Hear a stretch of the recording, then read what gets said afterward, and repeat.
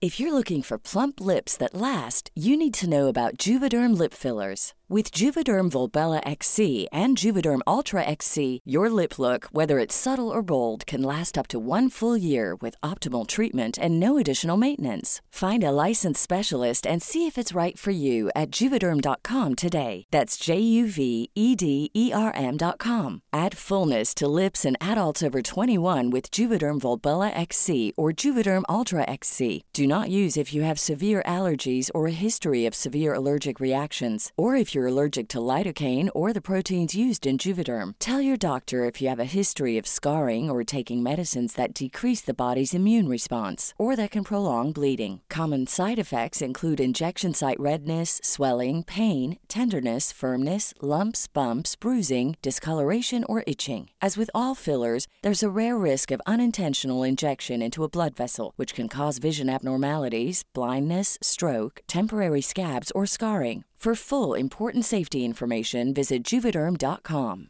There's never been a faster or easier way to start your weight loss journey than with PlushCare. PlushCare accepts most insurance plans and gives you online access to board-certified physicians who can prescribe FDA-approved weight loss medications like Wegovy and Zepbound for those who qualify. Take charge of your health and speak with a board-certified physician about a weight loss plan that's right for you. Get started today at plushcare.com/weight-loss. That's plushcare.com/weight-loss. plushcare.com/weight-loss. Controversial subjects with the facts can be tense, but we are a science here to make things make sense.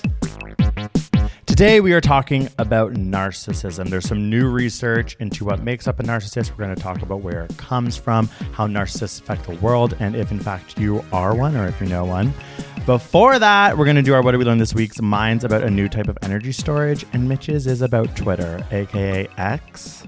Oh, I forgot that's what it's called. Whoops. So embarrassing. LOL. I just read a New Yorker profile on Elon Musk, and the guy's off his rocker.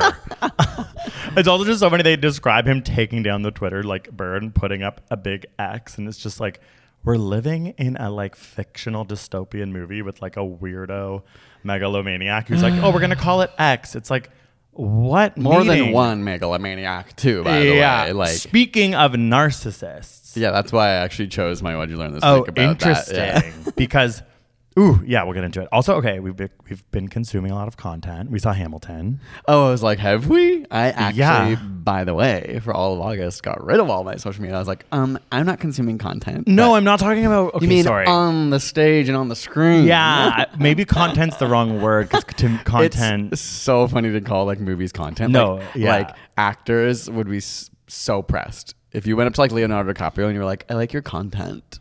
Yeah, he probably like, slapped me to the ground. Film. Okay, sorry. We've been consuming a lot of culture. And actually people do come out to me and say, I love your content. And like my eye twitches and I'm like, what is my life? I wish that I created a film. But we saw Hamilton again in Toronto. It was amazing. Unbelievable. It's like, okay, hot take, Hamilton's good. And then we saw this movie Past Lives, which was beautiful. Yeah.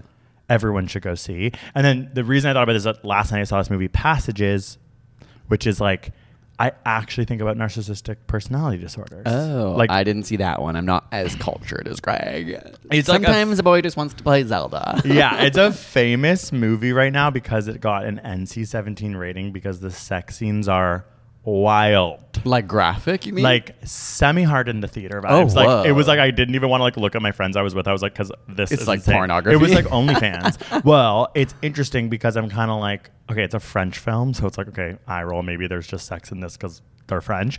But I was like, this has to have something to do with the plot. And in my depiction of what I thought the movie was about, it kind of made sense, but it was kind of shocking. Like, this is to see it because it was like, oh my God. And then one of them is gay sex and it's wild. It's absolutely wild. Like thrusting, touching hole. Do you see peen? So you don't ever really see peen or vag or clit or tit. Okay. But it is so much more sexual than any sex scene I've ever seen. Because I was going to say, you know what I found shocking? We recently went to a theater that like plays old movies and saw one of Greg's favorites. Another one. Y Tu Mama Tambien, which is I'm repeating that. Y Tu Mama Tambien. Everyone go see it. It was incredible. It's incredible. From 2001. It's a Spanish film, or it's like Mexican, but Spanish language. It's lived up to the test of time. Like, we loved it. But there are scenes where you fully see not only soft dick, but full masturbation hard dick. Yeah. From a distance of like... From a distance. I found it, like, I kind of forgot that, and I was like, oh my gosh, it's actually so funny to see, like, these two guys, like, masturbating. Okay, wow. Y Tu Mama Tambien is like a sexual, brilliant movie about three people. Passages, sexual movie about three people. There's definitely... Oh my God, past lives. Sexual movie about three people. Less sexual, more Less romantic, sexual, yeah. and absolutely beautiful. Gorgeous, yeah. Also, I saw Peso Pluma on Saturday, which is like a Mexican singer. I'm damn.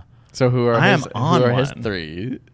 Like, who are the three people he's having sex with? Okay, he's so interesting because he's kind of like, he sings country Mexican music from what I understand, but he has such a vibe. Like, he dresses so cool and he acts so cool. And if he's having sex with two people, I'm like, it's giving its two hot girliness. He doesn't have a bi vibe. Oh, okay. Very sure. Whereas all Passages and Y Tu Mama Tambien is about bisexuality. Both of the movies. Okay. Cool. Holy shit, there's such parallels. We are not a movie podcast.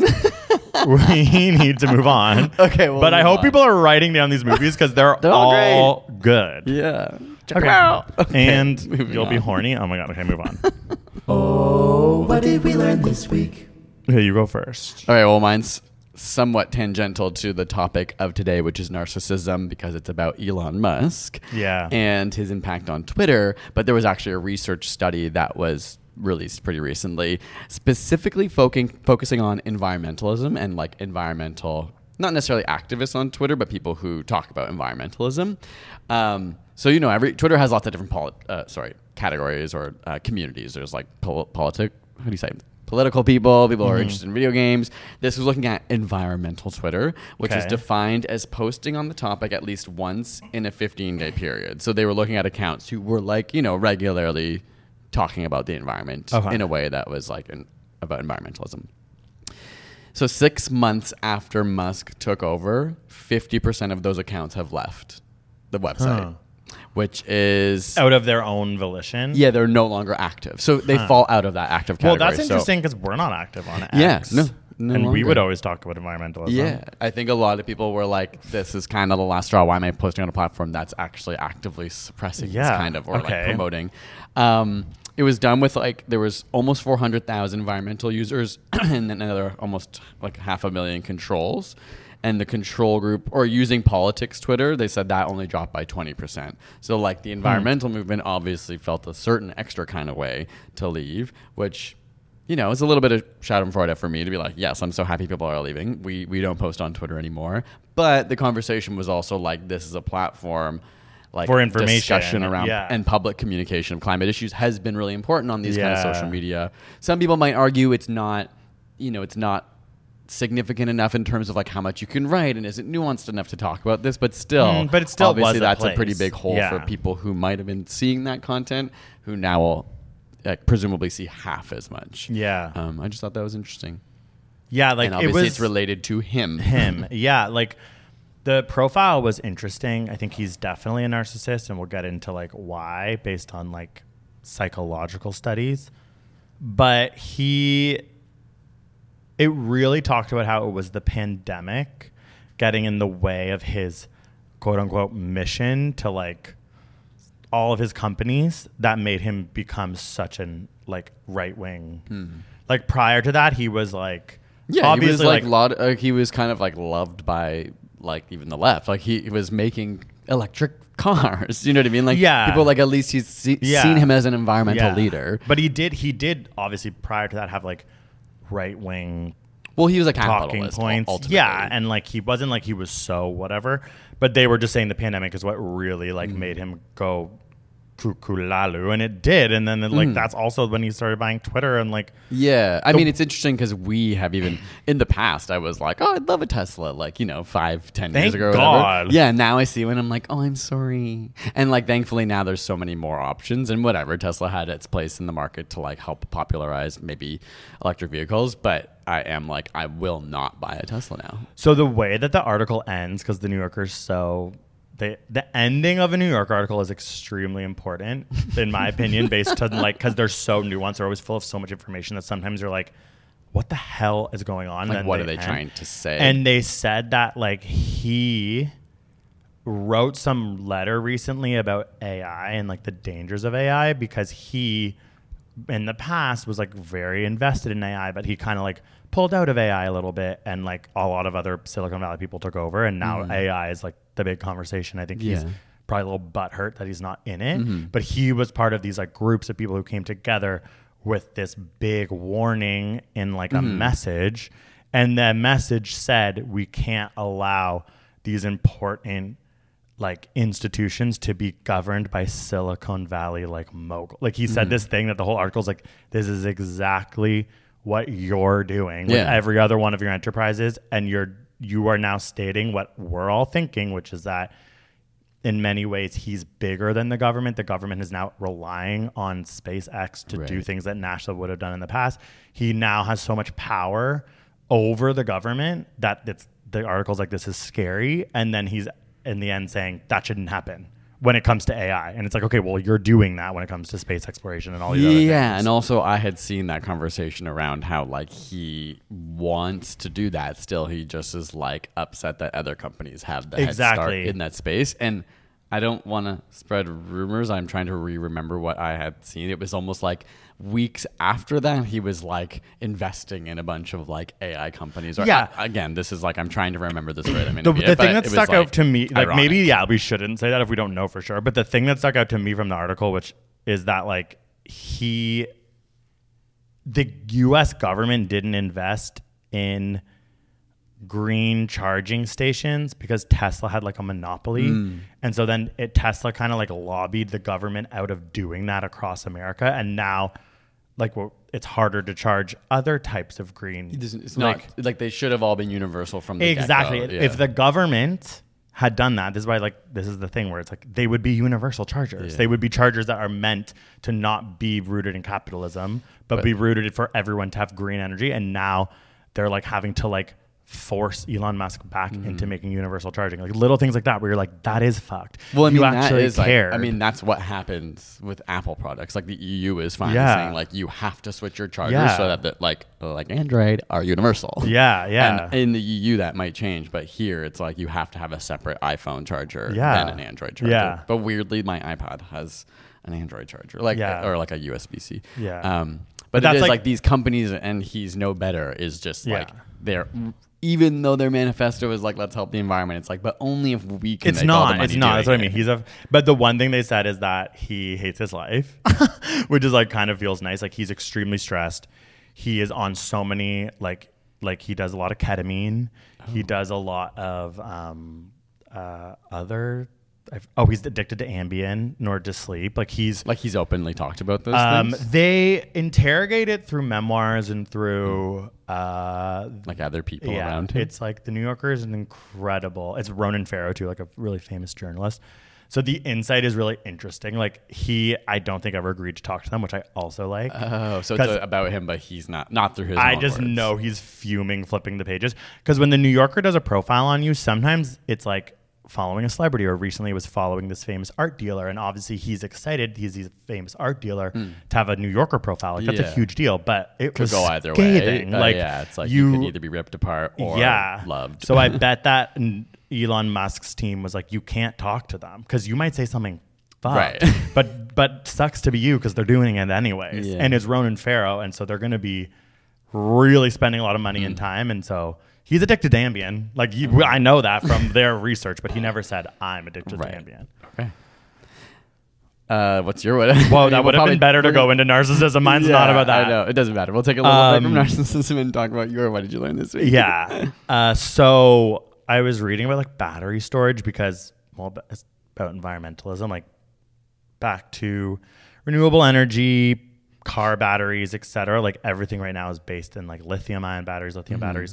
It involves cobalt, all these horrible like minerals that now they're like, oh, let's just go to the bottom of the ocean and extract them. Or there's like child labor getting it from certain countries in Africa. Like awful ways that we need to store renewable energy. And so like essentially like wind power and solar power has come so far. It is absolutely incredible how cheap and how much more efficient it is than fossil fuels now, which is great, but it still can't really be stored properly. So there's all these different ways that you could do it. And then this is like a Toronto-based company that's so freaking cool. And so it's like called Advanced Compressed Air Energy Storage. So what it would be is like picture a field right now, but like this could be implemented in pretty small places. You dig this giant freaking hole full of water. And then, so when it's left alone, the water is like at the bottom, like you have to go really, really like low into the ground in pipes. The water's just like sort of like hanging out in the bottom of these pipes. And there's also this pool that's like not that big, that's like made near the surface.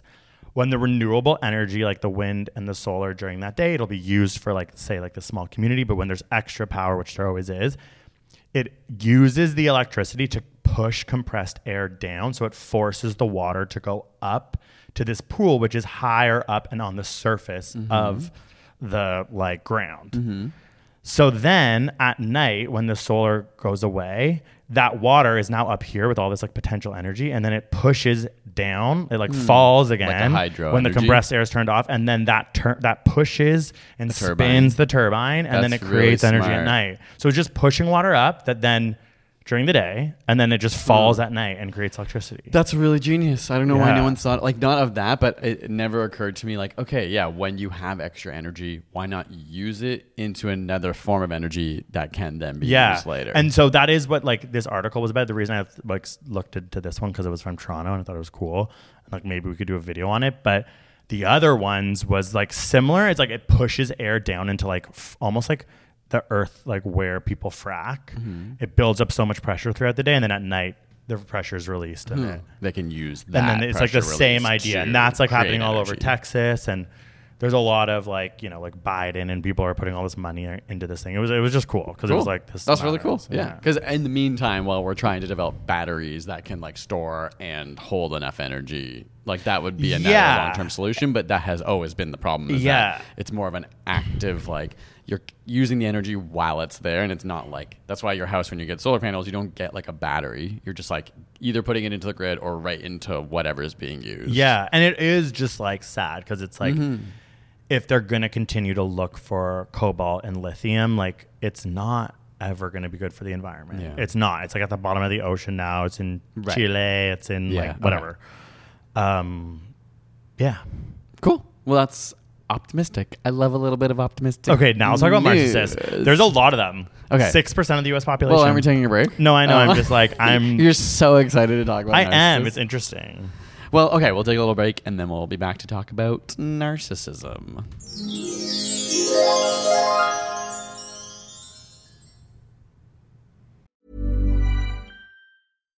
One size fits all seemed like a good idea for clothes. Nice dress. It's a t-shirt. Until you tried it on.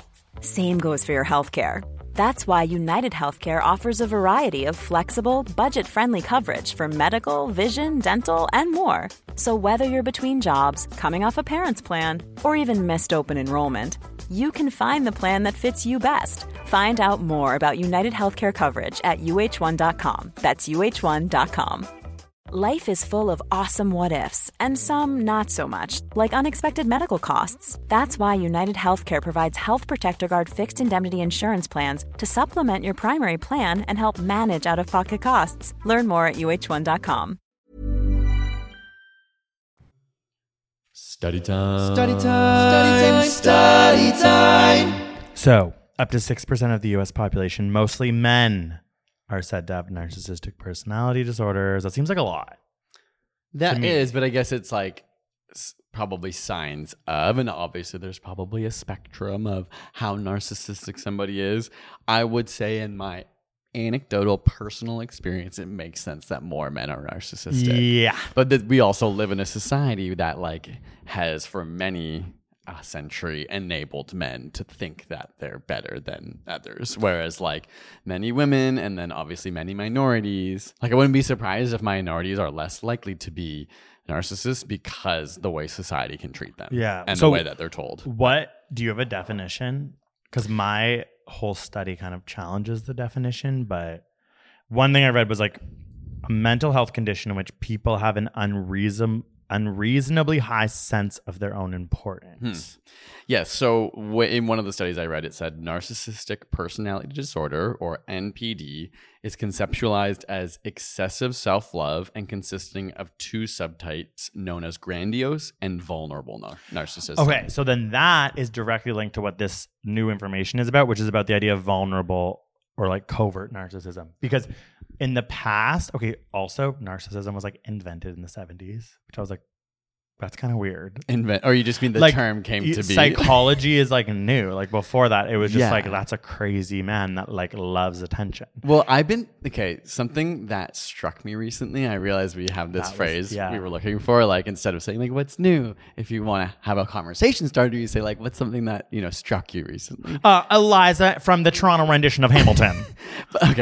So speaking of psychology and narcissism, I've been thinking a lot about like how limited we are by language, and we were talking about this in couples therapy, and just how like words are constructs that actually don't represent reality, and we try to use them as best as we can to represent reality, but there's limitations, right? Like there's you can call these headphones, but it's polyester, it's plastic, they're just this. You know what I mean? Like Mitch did shrooms this morning. I'm kidding. And sometimes I've been back on Duolingo learning, I'm sorry, this is a tangent side note, but learning Spanish again, practicing more. And I was thinking a lot about how like there's a certain point where you know words well enough that you no longer have to translate them in your mind, right? So when I'm trying to practice Spanish, I'm reading the Spanish sentence and then putting it into English. Yeah. But eventually, hola, I don't have to go, that means hello in my brain. It just is hola. Wait, but what is this link to? You were talking about language and how the word narcissism was only really created in the 70s and how words sometimes create these concepts for us. I just thought that was... Narcissus is like the Greek guy that like... Oh. That's it's based on like the narcissist is the guy that like looked into like his reflection for too long. Okay. So it's obviously rooted in like a story and like a fable that's really old, and obviously people have been narcissists. A trait that has been but I'm just saying like psychology and disorders and all these things. It's like you forget that is like a newer field. So the idea of someone having a narcissistic personality disorder started around that time, and at that time it was like what we think of grandiose narcissistic personality disorder. So they're like, these are people who are extroverted, crave attention, have a higher sense of themselves than like than normal, than they should. And it creates this person who you picture like Elon Musk, like their example was like Narendra Modi from India, because he actually walks around with like embroidered coats with his name on them, like he thinks he's a god. Self-importance, or people who just Kanye. Like, believe that they're more talented, believe that they're better than everyone, and that they like the kind of like colloquial version of just like that person's obsessed with themselves. They love themselves to a degree that the average person does not. So then what the new research is saying is that, and psychologists are still arguing, but like more people are being like, these people who are narcissists actually have extreme vulnerability and are actually very much able to feel grandiose, and then another day they hate themselves.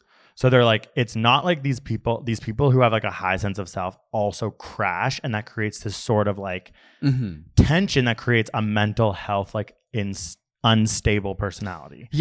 From what I was reading, like it can also be described for some narcissists as a form of insecurity, and their narcissism is projecting their security, trying to say like, since I am insecure, I need to show everybody that I'm the best, or act like I'm the best, be really overly self-confident, because on the inside I actually feel the opposite. And that is when it started to click for me, where I'm like, definitely I've met men who do that. It's like you're posing so hard. Posing. It's literally kind of the way people used to be like, you're a poser.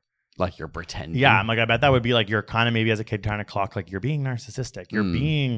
You're acting so like confident and grandiose, but like on. An affectation. Yeah. And like I can see why that would create like a really intense mental health issue because you're like not being yourself, and then also you're probably really sensitive to criticism and things, and that might start happening when people start calling you out. And a lot of studies find that this as a tactic, so if you are insecure and are projecting, like not security, but projecting like narcissistic traits, it actually is counter to what your goal is. So it actually makes people like you less, which is your problem in the first place. And so it's like a circular, what would you call, like a self-perpetuating system whereby then you're more insecure, so you project more, which is not a very nice trait. Like people don't like warm to narcissists. Yeah. They might like be gravitated in certain ways because they think that, oh gosh, they're scary or they have power or they have money. But like in general, I think from a personality trait, like no one's like, I love narcissistic people. Well, okay, that's interesting because the other thread I found in these studies was that there are a lot of functional narcissists. So like, of course, yeah, there are dysfunctional narcissists, and I think they're called pathological narcissism. But like narcissism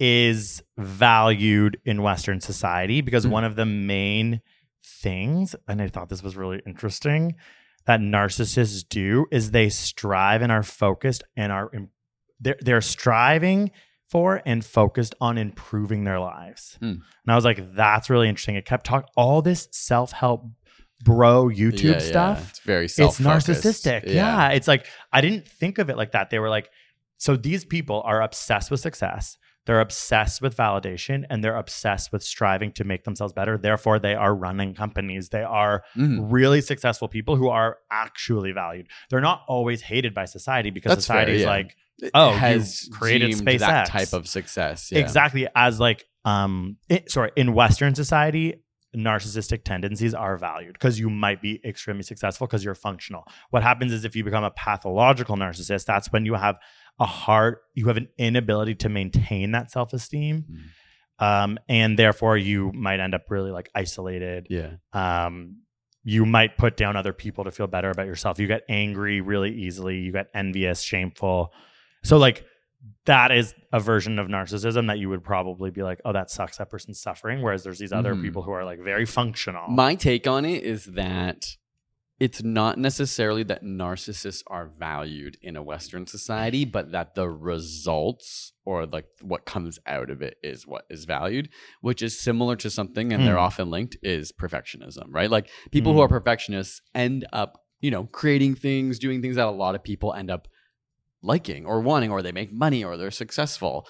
Those traits, as we've talked about in our perfectionism episode, are actually like pretty toxic, are not good for the individual or people around them. Yeah. But as a society, for some reason, the results of them we have like desire because it feeds into like, capitalism and just like the way we function as like, we're not like a crazily stratified society like some other parts of the world, but there is still people striving to be in sort of like the top upper classes of having things and looking.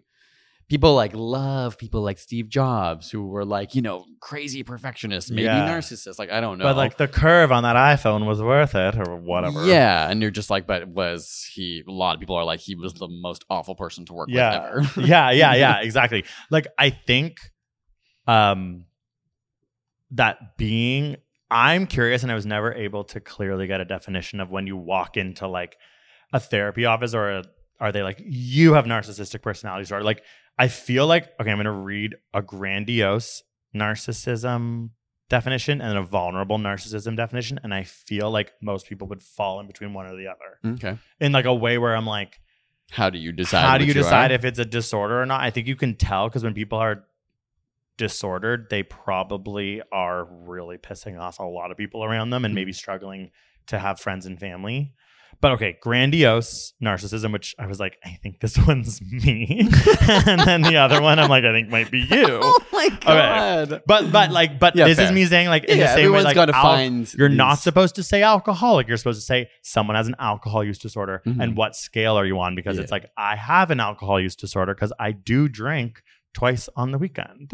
Whereas like someone actually drinks more every day or less. can't function without. I like actually hate drinking alcohol, but I do it. Whatever.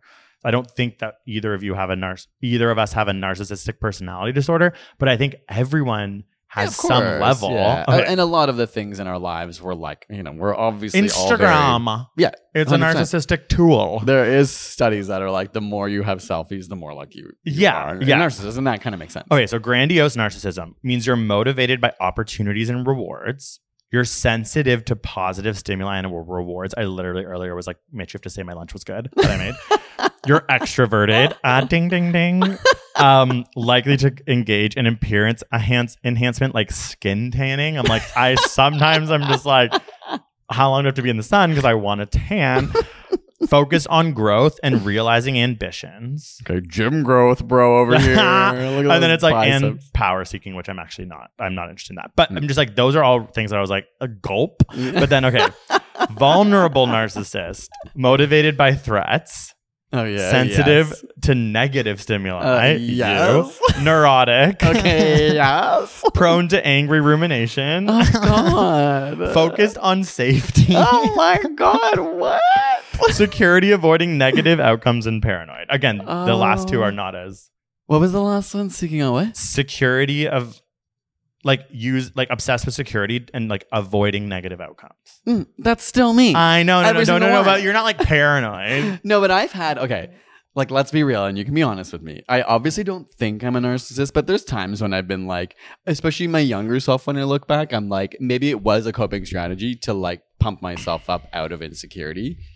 But so I've come far, and now I'm like, okay, I don't think I'm over. I don't think I'm that special or important. But when I was young, I would tell myself. Okay, so what I think is the reason why this episode is being done now is because I think that's a really important distinction. This grandiosity narcissism, the one that I related to more, is I think the one that everyone thinks about. Yeah. So I think when people were looking at you when you were younger, they probably weren't thinking you're a narcissist. But now that we have this vulnerable narcissist definition, I definitely think when you were younger, you suffered from those things more than you do now. Yeah. And narcissism, like, it's like likely to engage in appearance enhancement. So many people are doing that. And then when I think about celebrities, I'm like, I don't think you can become a celebrity and not be a narcissist. Agreed. I think you could not be a narcissist and then randomly get famous. But once you're famous, you can't. If you remain famous, like some people have a quick moment of fame and then they're like, and then they're like, But it's like you literally must maintain be that. Constantly trying to get positive. If you're famous, you're probably a grandiose narcissist. Actually, there are vulnerable narcissists for sure, like Joaquin Phoenix and stuff. These other celebrities who you're like, why are you brooding? It's like, oh, you're a narcissist, but you're like scared of criticism or whatever. But it's like, I think that we live in a society where we love narcissists because we more and more live in a society that enables the narcissism in everyone, I think, right? Like all of our social media, everybody is putting themselves out there to be seen. And that's like obviously a normal human desire. My personal take is just like, obviously everyone has a level of narcissism. We are meant to care about ourselves. We are meant to have some fear. We are meant to have aspirations, but we now live in a society as well that is like hyper focused on all those things all the time. We're seeing, you go on YouTube, you go on TikTok, you're seeing all these self-help things, which seem harmless and they seem great, but actually they seem the opposite of harmless. The whole point is that they're helpful. They're supposed to be good, but they are all self-focused. Like it's very rare that you'd find videos that are like, here's the 10 best ways to help other people. Those like don't work, you know, like, but here's the 10 best things to help you and become more productive. Viral. Absolute virality. Like narcissism, it's like 6% of American men. Like, let's go, everyone. But that's why I'm annoyed that they never gave me a clear disorder. But I can only imagine it's like so many other versions of disorders when you start to study them, which is when your life is being affected. If you're negatively impacting friends and family, if you're focusing on self-help over your relationships with others. But I'm like, I actually think a lot of people are doing that. True, but I guess it's got to be the outliers, right? Like when you talk about someone who's bringing issues, I would say more and more. I mean, there's so many conversations from psychotherapists, from scientists talking about how the internet has like insanely impacted our mentalities. Yeah, we live in a world that probably exacerbating this issue for a lot of people. Yeah. Also, they said that grandiose narcissists will very commonly feel the emotions of vulnerable narcissists. So they'll be like, one day they'll be like, I'm amazing. And then the other day they'll be like, I'm the worst. Okay.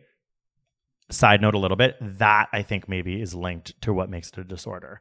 They talk a lot about people who aren't able to create a steady sense of self-esteem. So if you're going from this insane, I'm better than everyone to I'm worse than everyone, kind of is when I'm starting to think that's a disorder, rather than being in the middle, being like, I'm not that great, but I'm not that bad. Like it's like, to me, mental health a lot of the time, a lot about balance. But they said people who have vulnerable narcissism don't necessarily feel that grandiose moments as much. So it's like, grandiose narcissists, you'll see them crash. Yeah. Whereas the vulnerable narcissists have a hard, if not impossible time ever feeling like they're better than others. Yeah. Well, it's me. No, I don't think that's what I mean. I don't think you should identify with it because I don't think you have a disorder. I just have like extreme fear of everything. So it's like that is anxiety inducing. Yeah. And they also said if you have a narcissistic personality disorder, you're more likely to have anxiety, depression, all these other things. Well, there's like it's called like the dark triad of traits, right? It's like psychopathy, narcissism, and Machiavelli. And I think that's what it's called. What's that mean? They're just like the dark traits that people have. I don't know. I'm going to look this up quickly because I want to make sure I'm saying the right ones. Dark triad is like, if you're a psychologist, you're like, the three traits are Machiavellianism, which is a manipulative attitude, narcissism, which is excessive self-love, and psychopathy, which is lack of empathy. What does that mean? That's how you these traits are three closely related yet independent personality traits that all have a somewhat malevolent connotation. So they're kind of like negative and harmful. But aren't there so many negative ones? But that's just like an epic one. That's like a psychological like categorization. Because I wanted to talk about like, where does this come from? Obviously, this is narcissism we're talking about, or the triad. But the triad, this a lot of my studies link them all in together because they're often linked together. Oh my god! Okay, go. Scary. Often, what studies have found, again, this field of study is very challenging, and it's obviously not like I can like put someone in a study and then they become a narcissist, or it's like we're always just like trying to. There's a dark triad child. But often associated with childhood neglect. Neglect. Huh. So they had an interesting term that was either dark or malevolent creativity. So obviously we often assume creativity is like a positive force, like being creative is beautiful. It leads to art. It's like generally a good thing. But there's people who actually are like malevolently creative in that they maybe like have fun kind of harming people or pranking people, fabricating lies. Like you love to prank. I love pranking, okay? But like outside that. And you love to lie that you were adopted. Okay. Oh no. Oh, that was okay. So, okay. No, I'm kidding. Experience childhood neglect? I don't think so. No, I don't think so. But these people were more likely to think about ways to take revenge on others and like fabricate lies. It says to simplify a situation, probably to their own benefit.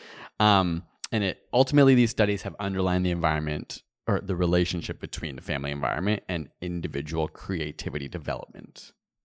Does that make sense? No, I don't get the. So I'm just going to read some of the creativity development. Well, creativity is just like a form. It's just saying like most people picture creativity as like drawing or writing music, but they can be creative with the way that they so now I'm like gay queer people. That is sad because you have to be creative to manipulate. Which maybe would be an exception, I hope. Like if you're put in, but maybe not, because that is like trauma and a form of neglect. Yeah, I feel like I would maybe have gotten some of my grandiose narcissistic traits from the fact that I was probably having to figure out how to be creatively manipulating people around me to not think I was gay. Mm-hmm. By being like, I'm actually just quirky. You know what I mean? Just like you are like learning how to lie.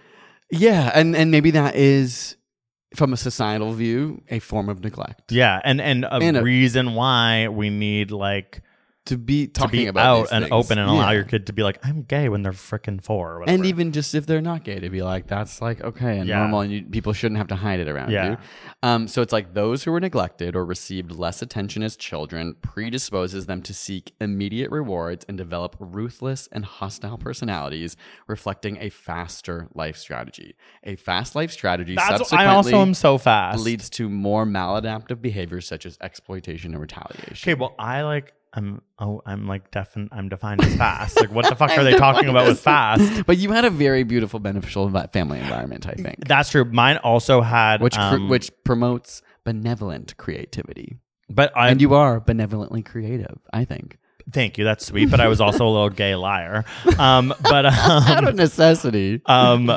Also, mine said that it comes from... You cannot take a compliment. Oh, like, yeah, but I was also a little fucking liar. No, but I was. I always think about how messed that was. The first thing I learned to do was like lie to everyone I know. Being like, oh yeah, I love Buffy because I want to bang Buffy. It's like, no, I want to be Buffy and I want to bang Xander.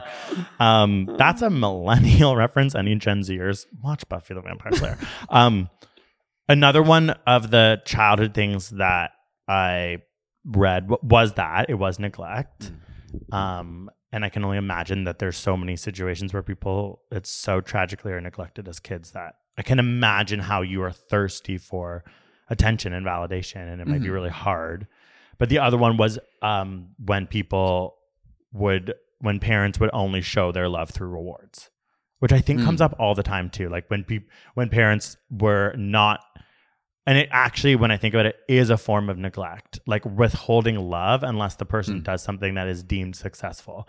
And they were talking a lot about like rewards, because then like that's probably linked to what you were saying with the like unable to withhold rewards being and that kind of matches well with the insecure form of narcissism then, right? Like if you are only being given rewards when you do things, then you're going to feel worried about that's criticism, the way to project your worth in the world, which is what they like, which I think a lot of people experience even when they're not narcissists, right? Like many people mix up feelings of worth with things outside of themselves. But I know that as a teacher, like there was a strong emphasis on, when I was in teachers college, not doing that, not giving kids like stickers or like material rewards to motivate them. And I remember always being like, this is like, the fuck, this is so annoying. Like not do it. Yeah, I'm like, it's an easy way to. It's just like seems like you're like, I'm like trying to control these kids, that they were like really pushing it on all the teachers that you can't do that anymore. And I wish they would use these types of studies to explain why, because they were just telling us you shouldn't reward kids with material possessions because you'll make them a behavior. narcissist. Well, okay, that's where the research is coming from. We're at Teachers College. It's an academic institution. They're reading psychology studies and they're trying to make education better for kids. I think what they were doing was telling us don't do that, but they weren't giving a reason why. And we're all there trying to like control kids. It's really hard. And it's like, when I tell them that if they're quiet for the whole thing, then maybe I'll give them all a goddamn sucker or something, like they might be quiet. Yeah, but then you realize they're trying to protect their interesting because future. I don't know. I just think these are all also just styles. Like by the time our kids have kids, there'll probably be some other version of, well, when you didn't reward, like, okay, I don't know if that's true, but there's always gonna be some, like what do you say, like that we don't know about, and just like what's the popular way to believe our constructs around how we have no freaking idea. This goes back to words, but like we have no idea how the human brain works, let alone how like all 6-7 billion of us are working and interacting in societies. Of course, I don't think that negates any of this research. We're finding out these things, but it's just like there will always be a trend. And right now the trend is probably like, don't over reward your kids, because we can see the negative outcomes from that. And then at some point our kids are going to be like, you never rewarded me and I was never confident. That's like what I always yell at my parents about. I'm like, you never rewarded me. And it's like, now I'm like, that's the neglect that made me a grandiose narcissist. I'm kidding. But like there is something there where it's like every action there's going to be an opposite reaction. Like there's going to be something. Exactly. And my friend was over on Saturday before we went to Peso Pluma. So good. And he said something so funny where he was like, I had like 8 nieces at this cottage, and he was like, it was crazy because there's just now all these kids around. I was like, oh my God, I was like relating to like me and like my family. We have 2 kids. Your family is a little bigger, but still, it's like sometimes you're just like, oh my God, we all need to like just chill the fuck out.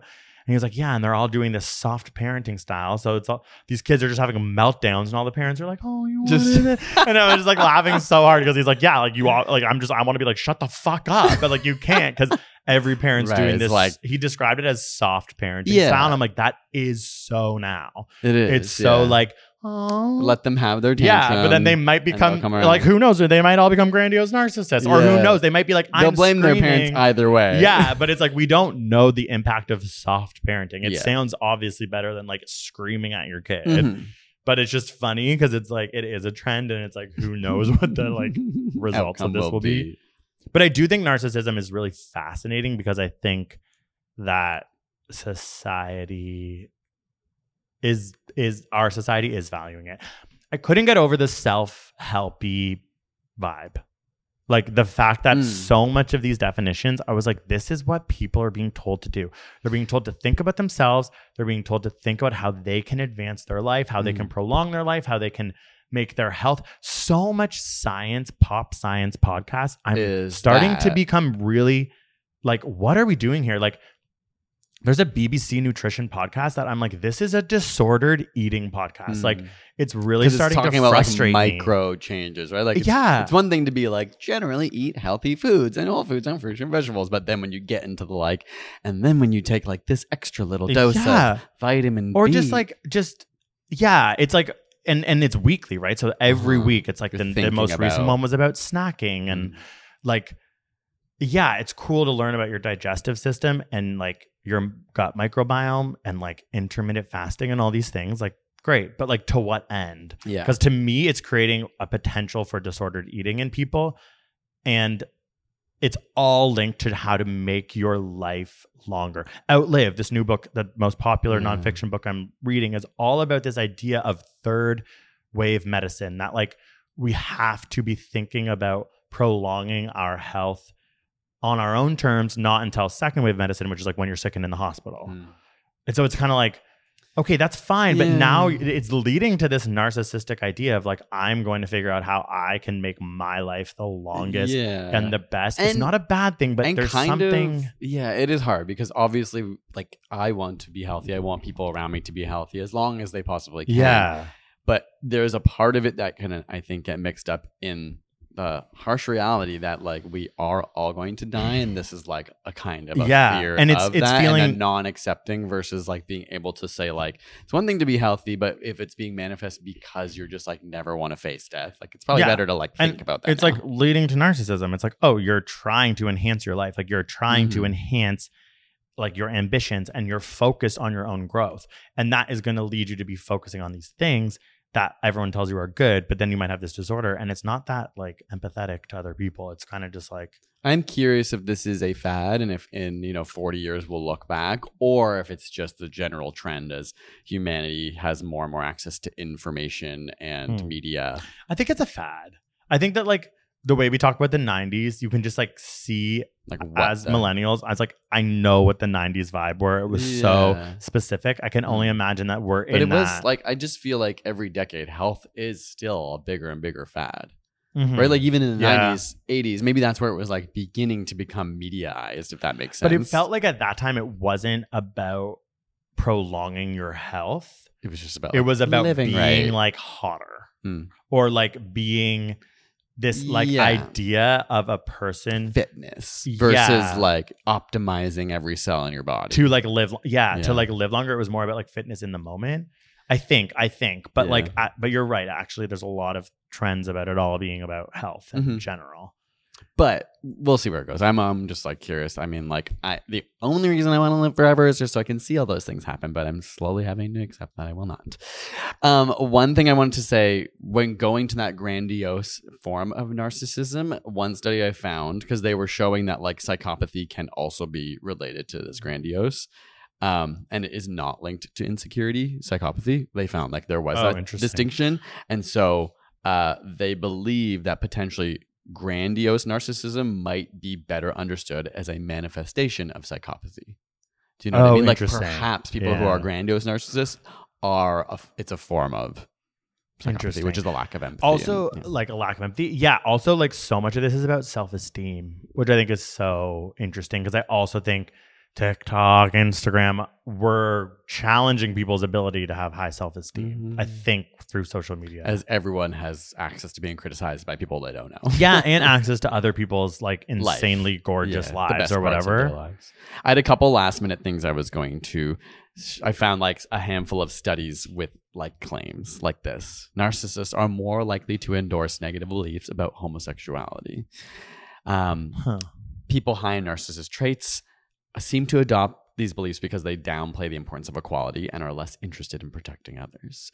They were less likely, or narcissists were less likely to engage in COVID-19, like safety practices and cleaning.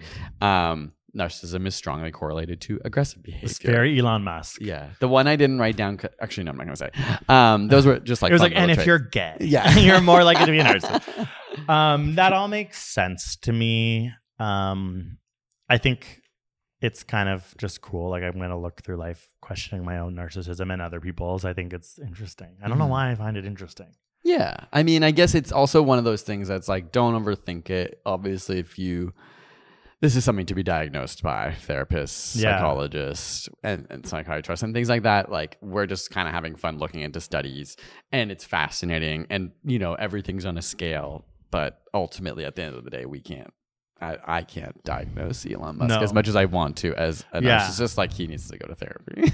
Figure that out himself. And just like, it is a fascinating thing to learn about, but not to necessarily just always place onto other people. I feel like we should do an episode on ketamine. Oh, yeah, sure. Yeah. Okay. Because, okay. Thanks for listening. Yeah, thanks for listening. We'll see you guys next week. Bye.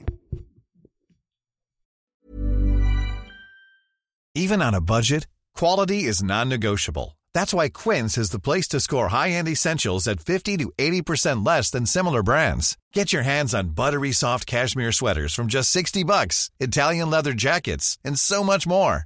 And the best part about Quince, they exclusively partner with factories committed to safe, ethical, and responsible manufacturing. Elevate your style without the elevated price tag with Quince. Go to quince.com/upgrade for free shipping and 365-day returns. Want to get a chiseled look in the jawline? Sculpt and shape your jawline with added volume from Juvederm Volux XC. Juvederm Volux XC is an injectable gel specifically designed to be robust enough to improve moderate to severe loss of jawline definition. And it is the first and only hyaluronic acid filler approved for the jawline. Add volume to your jawline for a chiseled look with Juvederm Volux XC. For important safety information and to find a licensed specialist, visit Juvederm.com. That's Juvederm.com. Not for people with severe allergic reactions, allergies to lidocaine, or the proteins used in Juvederm. Common side effects include injection site redness, swelling, pain, tenderness, firmness, lumps, bumps, bruising, discoloration, or itching. There's a risk of unintentional injection into a blood vessel, which can cause vision abnormalities, blindness, stroke, temporary scabs, or scarring. Talk to a licensed specialist to find out if it's right for you. Visit Juvederm.com. That's Juvederm.com.